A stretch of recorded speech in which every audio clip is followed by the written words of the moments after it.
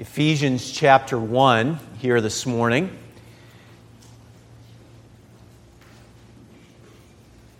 Wanted to just say a word. This is Erica's last Sunday with us before she goes back to South Carolina. She's been with us on the platform doing music during this whole time since the first Sunday, and so we appreciate her coming in every week to do that, and it's been hugely enhancing to have a violin in with this mix. It's just a wonderful sound, so we appreciate her doing that, and hopefully that will raise up some more violinists in our church to be a part of what we have going on. I still feel like we need a cello up here. That's just such a mellow, awesome instrument. At any rate, thank you to Erica. I am preaching a message this morning called Compelling Community. Next Sunday, Josh has a message on community as well, and he's going to take care of a passage that is very critical to this topic. I mentioned last Sunday that I had an announcement to go along with this that I will share here in just a moment, and I'm going to do that on the front end because I don't want to kind of put it out there that we got to wait until the end, and then the announcement actually overshadows the scripture that we're going to talk about, which is the whole reason to do what we're planning to do, is the scripture and the text that we're going to look at. There's a couple of things that automatically are part of your thinking right now that were not a part of your thinking 6 months, a year ago. Okay? Here they are. Everywhere you go, whether it's Walmart, church, restaurant, work, wherever. Okay? When will things be normal? All right? That question comes up all the time in our minds. Even we don't say it, we're thinking to ourselves, when is it going to be normal? And here's the second question that's right on the heels of that. What does normal look like now? I think we're coming to the conclusion that normal is going to look different than what it did 6 months or a year ago. I mean, you may even hear with some particular avenues of whether it's dining or shopping or your work or whatever, that there's the normal that you once knew will never be again. I don't know. I'm not laying that over everything. But certainly we ask those questions about church as well. When will things be normal? What will normal look like? I'm not going to answer those questions today because I don't have an answer for those questions. None of our pastors have an answer for those questions. None of our deacons have an answer for those questions. And you don't have an answer for those. I mean, it's just literally impossible to know. When will things be normal? And what will normal look like? In the course of doing this, we believed, as we've discussed over the last few months in church regathering, that there are, as you could imagine, numerous complications with everything. Now, I know you may have had this whole thing figured out in your mind, but when you're dealing with a broad spectrum of people, then you have to deal with a broad spectrum of people. And so we have to do what we believe is best for this congregation and for what we should do for this time. We do tap into lots of other congregations, whether they be personal friends or whether they be people that we've heard about or other churches. I'm constantly on the lookout for what's going on in other places. Even with those ideas, as you could well understand, what someone does in Arizona or Oklahoma may not work here because of the restrictions or what's going on here. So we try to tap into lots of other things. So our intent wasn't to pull the best ideas that we could find and just try to do them. Our intent, number one, was to do what God wanted us to do from the Scripture to shepherd you in a way that is helpful for you. While there are things that we do not know, there are some things that we do know. We do know that you are formed by the Word. We know that. That has not changed. The coronavirus doesn't change God's Word shaping us because the Holy Spirit is not less strong now than He was before. So we know that the Word shapes us. We know that prayer shapes us. Scripture-based prayer and prayer shapes us. We know there are some things that shape us. And we know that community shapes us. Community of believers, and as believers gather. And so we believe that what we're doing here is good. It's the Lord's Day, and it's church, even though it's different than what we had before, and we're not all here. There are those of you on live stream, as I mentioned in the letter this last week, we have about half of us that have been joining, and maybe a little bit more each week, but then we have those who may not feel comfortable yet going back because of work or health or age or whatever, and all of that is fine. We're not going to push people to be in church right now. We want you to do what is best for you. We would like you to be in church, whether it's here or online. But we know this. We know that this is not enough. And do you know what? We said this before coronavirus. We said from this pulpit, the Sunday morning service is not enough. I mean, it's simply not enough. I mean, when we see in the New Testament, the book of Acts, they weren't just coming and listening to sermons and then living life. That's not what was happening exclusively, that there were other ways of having the Word come to people so that we could digest God's Word instead of just hearing it and going away, as is sometimes the case. We are just like the person in James who sees our face in a mirror as the Word is held up, but then we go our way and forget what manner of person we are. It's very easy to do that, and we personally have to maintain a sustained look at God's Word, but we are not created to do that alone. This is not me and Jesus, and we just try to live our lives. But we do that, God saves us and places us into a community. And so what we would like to lay out for you, that we will now begin pushing in advertising and recruiting and explaining and talking about, probably to the point where you hear about it too much, is we want to talk about, here at Bethel Baptist Church, community groups.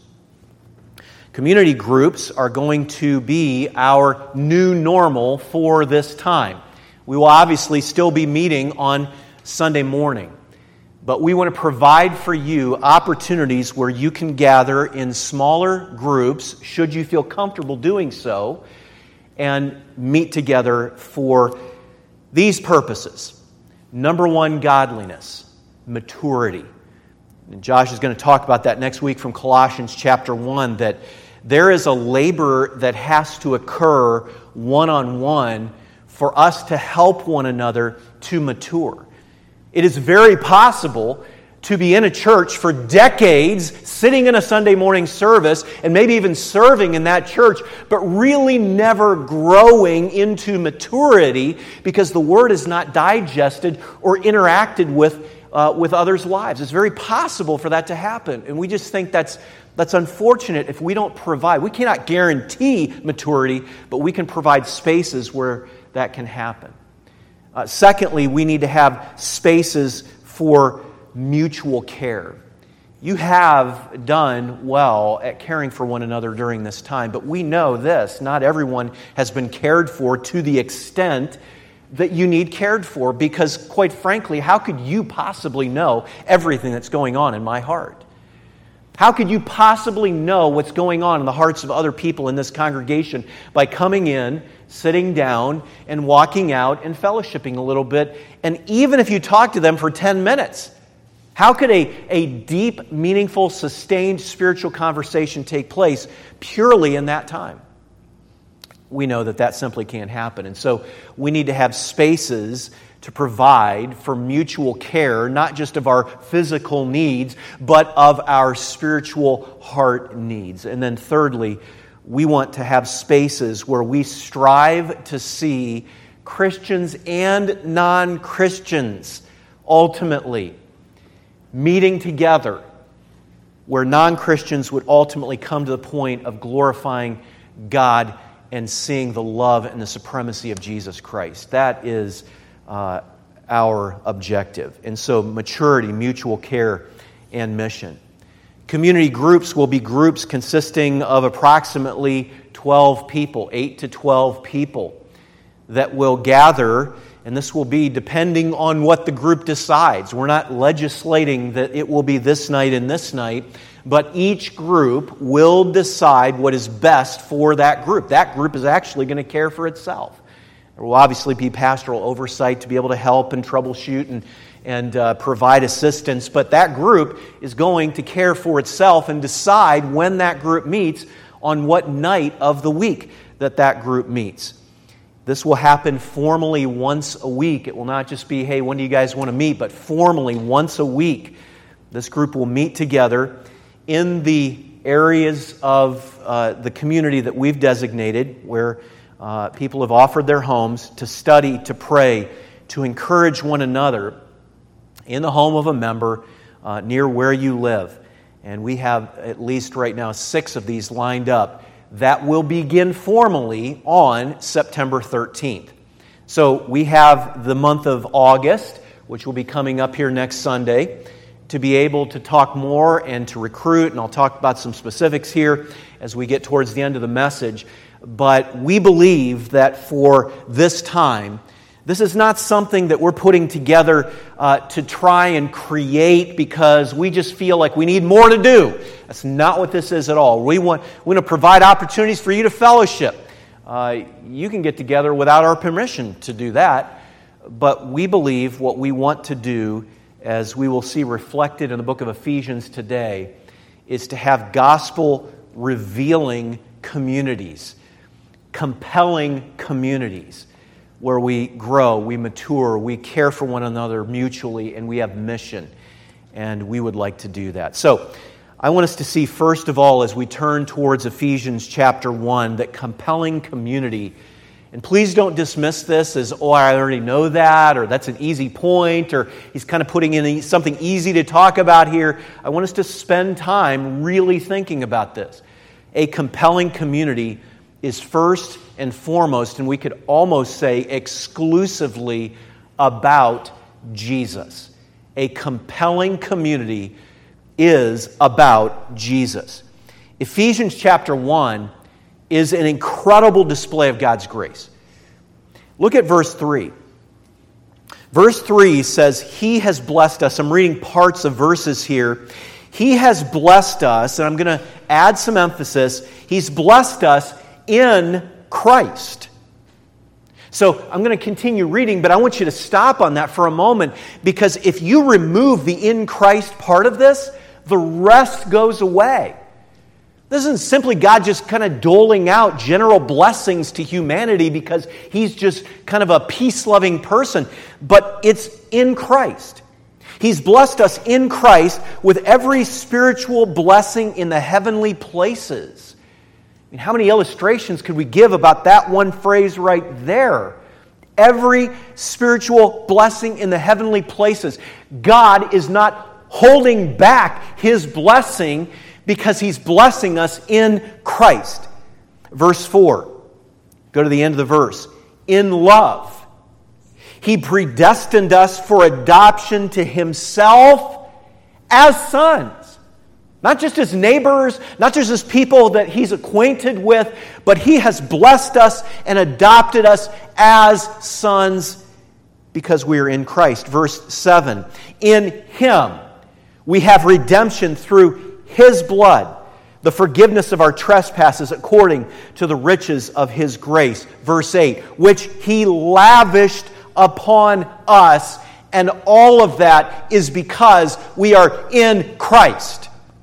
Now, I'm pushing towards chapter 3 and verse 10. We're not going to get there yet. But I want to lay this groundwork because if we're talking about compelling community, the community that existed long before humans ever existed, if we can say it this way, is the community of the Holy Spirit. God did not create humans because He was tired of being around God the Father, God the Son, and God the Holy Spirit. He needed more people to talk with. That Trinity, that triune Godhead was completely satisfied in Himself from eternity past and will be in eternity future. And that was the first community. God has created us to be social beings. He created Adam and Eve that way. And now as we fast forward to the New Testament, it is because of Christ that we can have restored community with God. That is the true community. That is compelling community in its purest form. Ephesians chapter 2 and verse 4.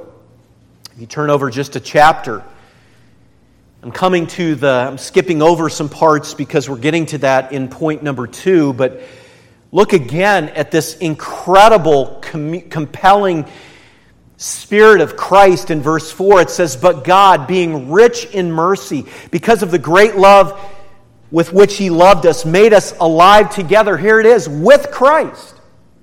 By grace you have been saved, and raised us up with Him, and seated us with Him in the heavenly places in Christ Jesus." And then in verse 13, "But now, in Christ Jesus, you who were once far off have been brought near by the blood of Christ." I'm simply going to state in the chapter 2 and verse 22, in chapter 3 and verse 6, in chapter 3 and verses 11 and 12, again, the words "in Christ" appear. They are not just extra words. They are critical to the argument that Paul is making, that this is because we are in Christ. So I want to state at the very beginning, a compelling community is about Jesus. It's about Jesus. We have to keep this before us, and we will keep bringing this up, not because we think that we have to do it, or, well, it's about Jesus, so we should say that. It really and truly is about Jesus. We're not looking to do another thing here. It's not what we're looking to do. It's not, we need to have programs. We can't just do this, so what else are we going to do? What are we going to add? We need to keep adding. It's exhausting. It's going to exhaust people to do that. What can we do that's going to help people to mature in Christ, provide mutual care, and have mission during a difficult time? What can we do? We are desiring to do something that is compelling, and I mean compelling in the truest sense. Compelling not because it's a cool idea. Quite frankly, this is just small groups. We're calling it community groups because it's going to be community-based. I'll talk about that here in the end. Nothing new about that. That's been around since the 80s, so we're not had some new idea here. But it's an idea for our church that's going to be newer. We want to have something that is compelling and that is truly compelling because we have sought and we've strived to make this about Jesus. Fellowship is part of it, but it's not about fellowship. It's about Jesus.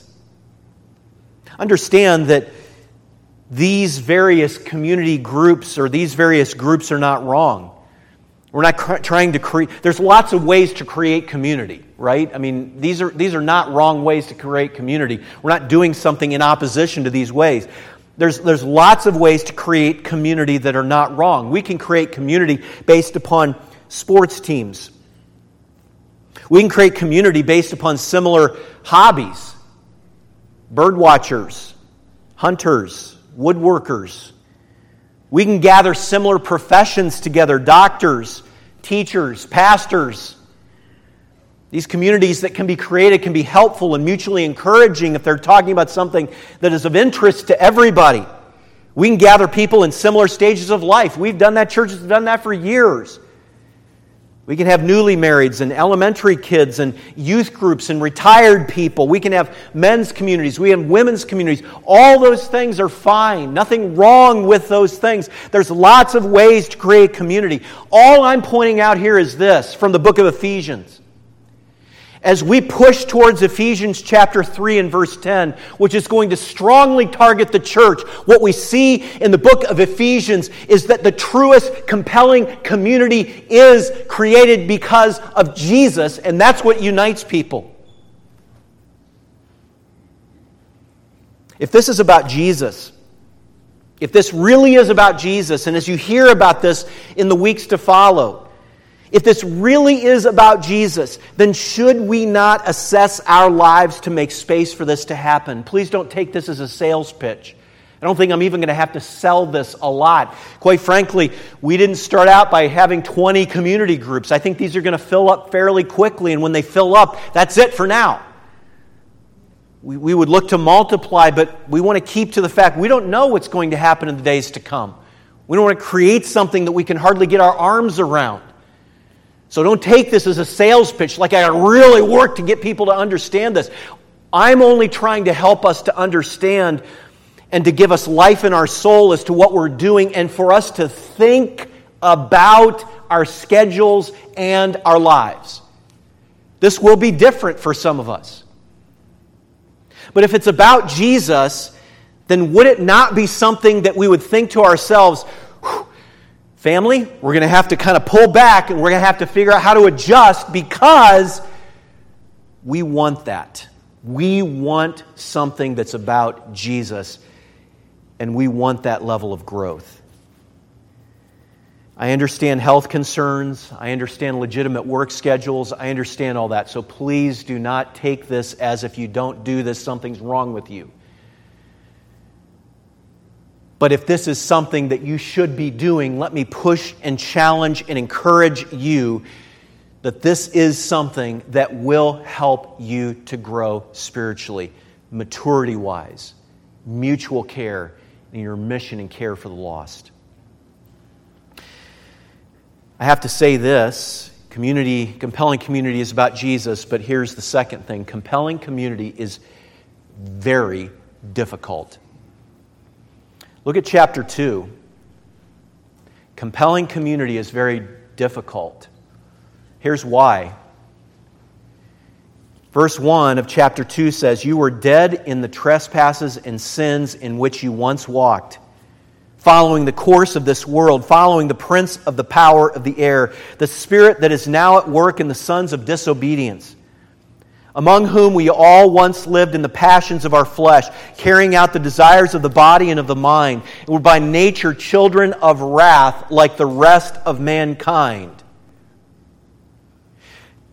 Could we just simply say that when a person encounters the gospel of Jesus Christ, when you understand Christ died for you, you repent of your sin, you trust Christ as Savior, you move from being a child of wrath, as what the Scripture says, you do not automatically transform into an angel of light. Is there anybody here who has done that?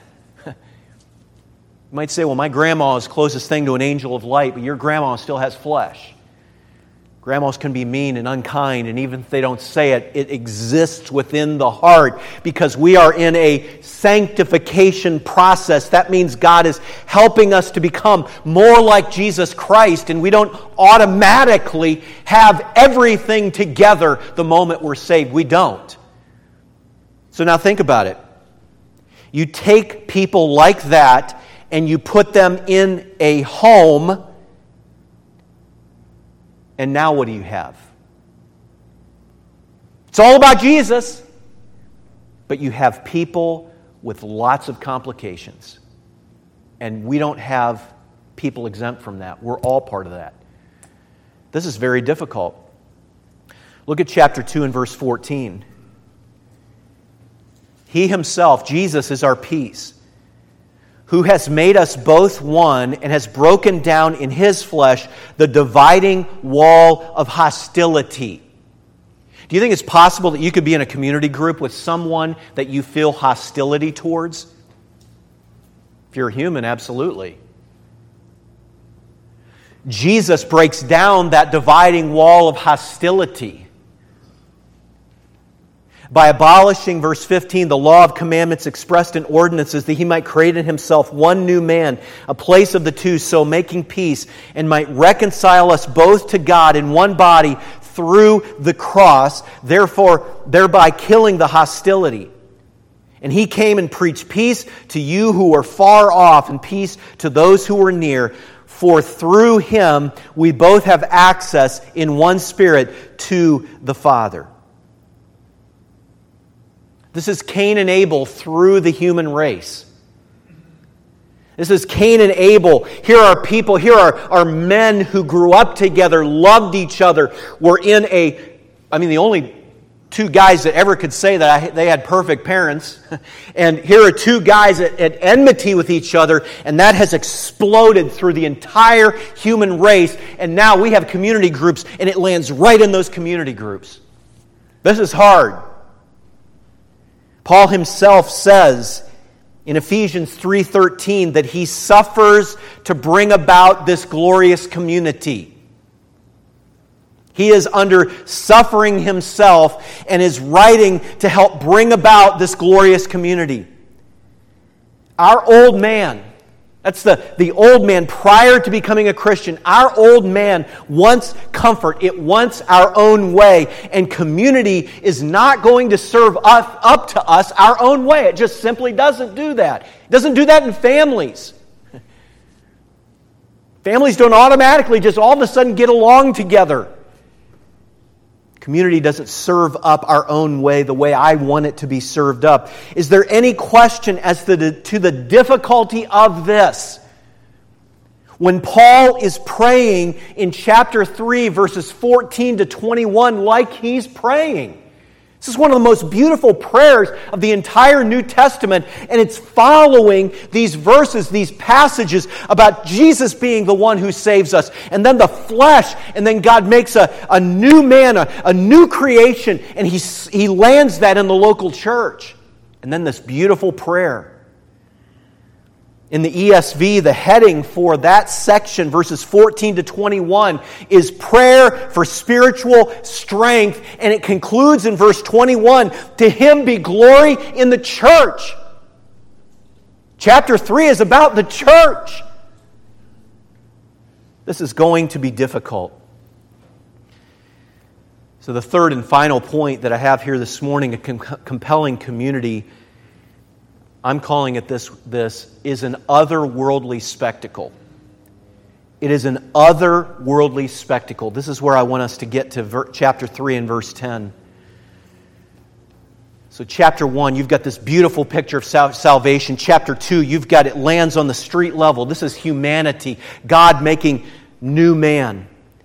Chapter 3, it says in verse 10, so that through the church, the manifold wisdom of God might now be made known to the rulers and authorities in the heavenly places. Who are those people?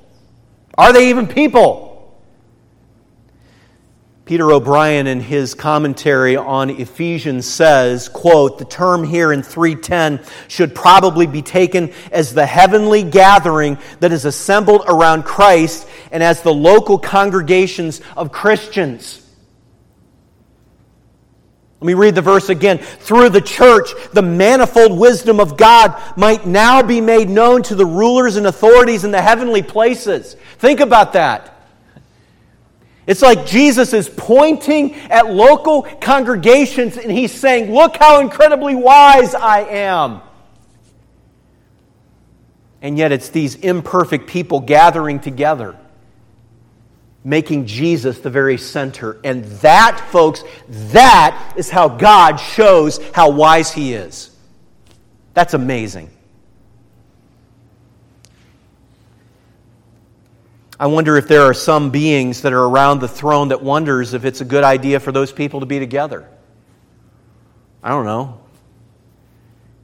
You really sure, God, that you want to allow this to happen for these people? Wouldn't it be better if this person was in this group over here? There wouldn't be so much whatever.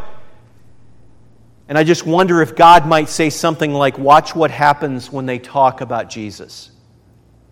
Watch what happens when Jesus is at the middle. It's not our ability to connect or our ability to create a community in such a way that is going to finagle this incredible scheme. It is about giving the opportunity and the space for Jesus to be at the very center. It is the gospel that's at the very center. A compelling community does have an effect upon us. A literal, physical, emotional effect. Listen to 1 Thessalonians chapter 2 and verse 8. Listen to the Apostle Paul's word. I don't think about the Apostle Paul as like a really lovey sort of guy. I don't know why. Just in my head, I got kind of a guy who's sort of writing and not the kind of guy you'd go to for I don't know, a hug or a cup of coffee or whatever. That's just in my head. But listen to this. 1 Thessalonians chapter 2 and verse 8, he says, "So, being affectionately desirous of you, we were ready to share with you not only the gospel of God, but also our own selves." So one of the things I love about this cookbook, I didn't read that thing that Josh read today that was written there that Tammy was able to have a bunch of you put that together. I didn't hear that until I was sitting here today. I love this because it's the sharing of more than information. It's the sharing of ourselves that we're trying to create here and focusing on Jesus. We shared our own selves because you had become very dear to us. This is 1 Thessalonians chapter 2 and verse 8. What a great verse to think about how spending time with people and Jesus being at the center, the transformation that can happen amongst those people. I want to talk, as I conclude this message, about some practical questions about community groups, and these will not be complete. They are to begin the conversation that we're going to have here at church that will last for some time. Are community groups for teens? Yes. Community groups are not just for adults, they are for teens. So when you sign up for a community group, you can sign up to bring your teenager. It may not be that they are able to come each week, but there are things that teenagers, if this teenager is a Christian, there are gifts that teenager has. Certainly awesome to be in the youth group and so forth, but in the wider body of Christ, for that teenager to be a part of and to hear those discussions that we would like for them to be part of community groups. Can children come? Yes. Children can come. This is probably the most tricky question that involves way too many answers for such a time as right now, but we will have more information to come. But yes, children can come. Each group will decide how to care for the children in that group. Okay? Each group will decide how to care for the children in that group. We will have some ideas as to how that can happen. Church is not providing babysitting, but each group will decide how to care for children in that group that will be safe, that will be helpful. And yes, we would like for children to be able to be there, though they won't be in the group, but they will be part of what's going on within that home. When will groups meet? Groups will meet each week on the day of the week that the group decides.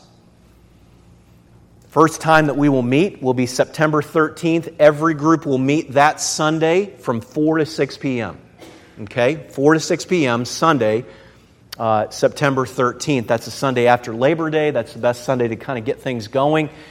That will be the time that your community group will meet on that Sunday to go through a list of things to determine what will happen with the care of children in that group, which night of the week that you will meet, and so on and so forth. So September 13th from 4 to 6 p.m.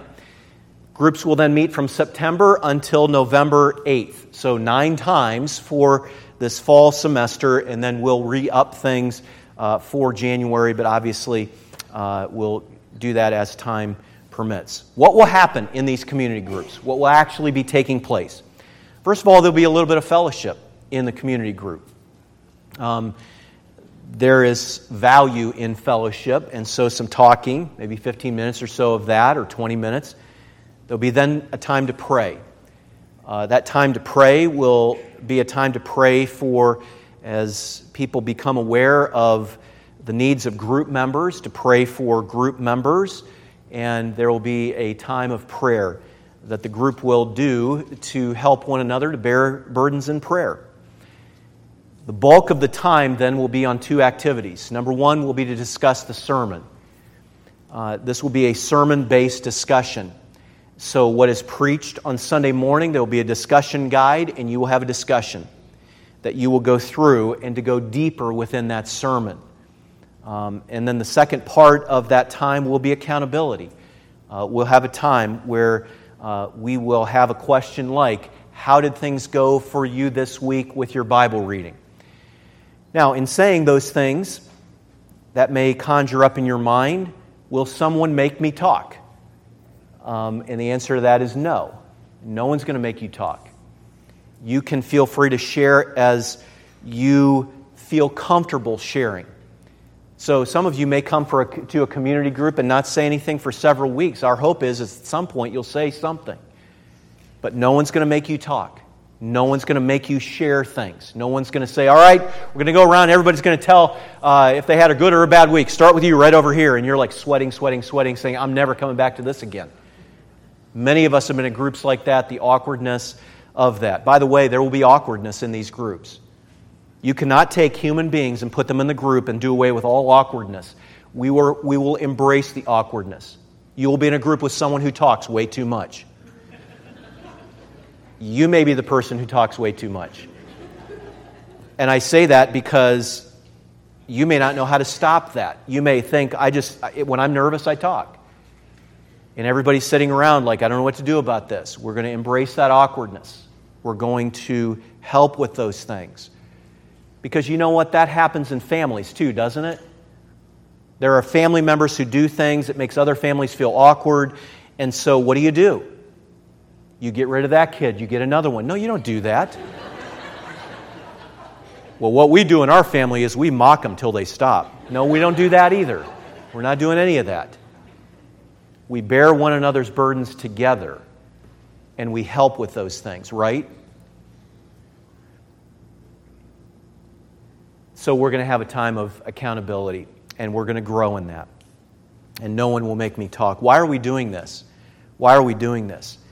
I've said this already. I'm sure it will be reiterated in days to come. We're not doing this because we feel obligated. Like, as pastors, we're like, oh my word, we got to do something. What are we going to do? Oh, let's do this. This is not a fear-based. It's not a program-based. It's not we better offer something else. No. We are offering this for maturity, mutual care, and mission. It is our desire, our prayer, our hope that in time, first of all, that this would endure. But in time, there will be people, and I know this is already going to start happening because your minds are going to start going. You're going to be thinking about non-Christian friends you want to invite to your community group. And what a glorious opportunity it will be to invite a non-Christian friend to come in and to be part of something like that in a home, a less threatening environment, and to hear conversation about Jesus and to sit there week after week after week. And Lord willing, come to Christ. How do I sign up? What do I do? How do I make this a part of my life? This afternoon, I will put on our Bethel Facebook page and on our Bethel Life Facebook group a link to SurveyMonkey.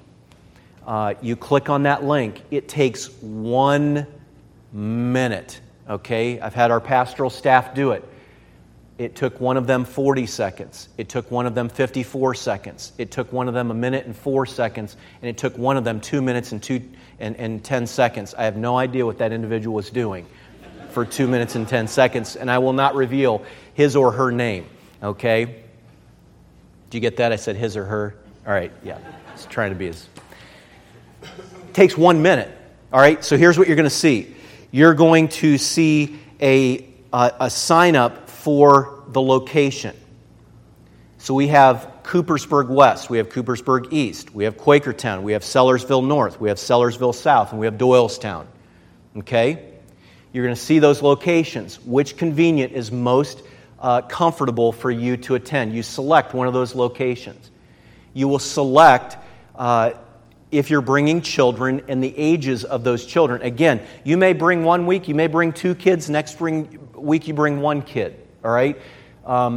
But the probability of how many kids you'll bring, you'll put your name in, you'll put your phone number, you'll put your email, and you'll answer one final question there. Have you had experience with a small group before? Yes or no? That's it. And then you'll press done, and you're done. At the end of August, beginning of September, someone will contact you, letting you know if you have where you'll be assigned and those things. What if I don't get in time? What if I don't make it in time? Okay, that's a possibility. Thank you. We'll get you in the next time. But we want you to begin to sign up here beginning this afternoon. and we will look forward to having you with us. Compelling community. Let's pray. God, thank you for the privilege of being together today. I would ask that you would help us to grow in you toward greater maturity, toward greater mutual care, and towards greater mission. Father, we don't want to do anything that's just a man-made plan, and we're certainly not doing anything new. God, you in Jesus gathered your small group together. First century, they met in house churches. So we certainly don't believe we're doing anything new here, and certainly not even new in our day, but it's new to us. And so there's lots of various things that we want to work out for this to be a smooth experience. But we cannot guarantee the various things that are necessary, and that is that you, Spirit of God, would be a part of all that we do and in and through all that we do. That Jesus would be at the very center as we discuss the text of Scripture, as we allow the Word to form us and grow us and change us. God, give wisdom now as people are thinking about whether they would like to be part of our community groups starting in September. And I pray that you'd use this in a wonderful way in our church. We give this time to you. We ask that you would help us to go out thinking about the marvelous way that you show your wisdom to these heavenly beings in the church. In Jesus' name we pray. Amen. I'm going to ask our musicians, our worship team to come, and they will dismiss, our ushers will dismiss you here in just a moment. Remember that outside the cookbooks will be available, and we look forward to seeing you next week. Look for a link to SurveyMonkey to sign up for community groups this week.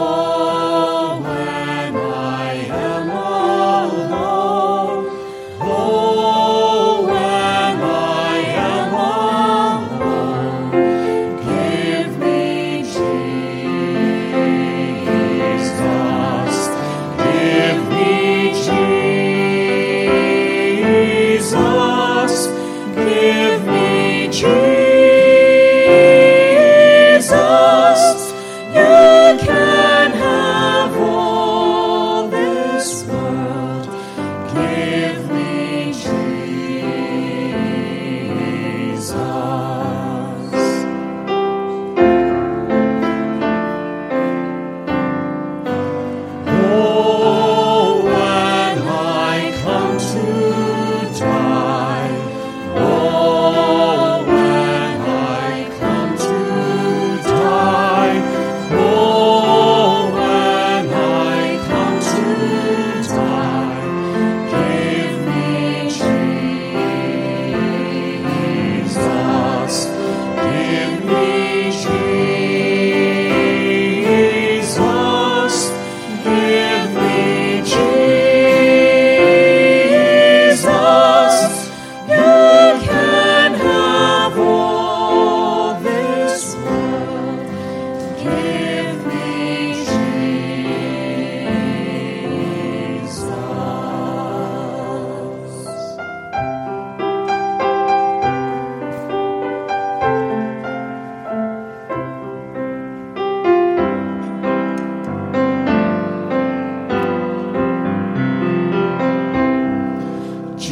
Jesus is the Son of God, the Lord of all, the chosen one, the Son of Man,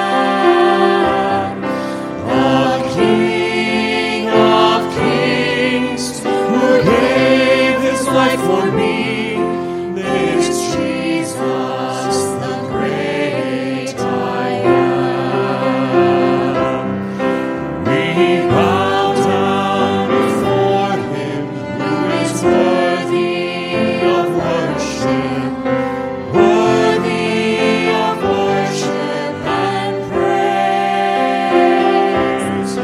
We bow down before and we humbly adore this Jesus, the Son of God. Jesus is the Lamb of God, the righteous one, the sacrifice for all my sin, the Prince of Life, who lives and reigns on high.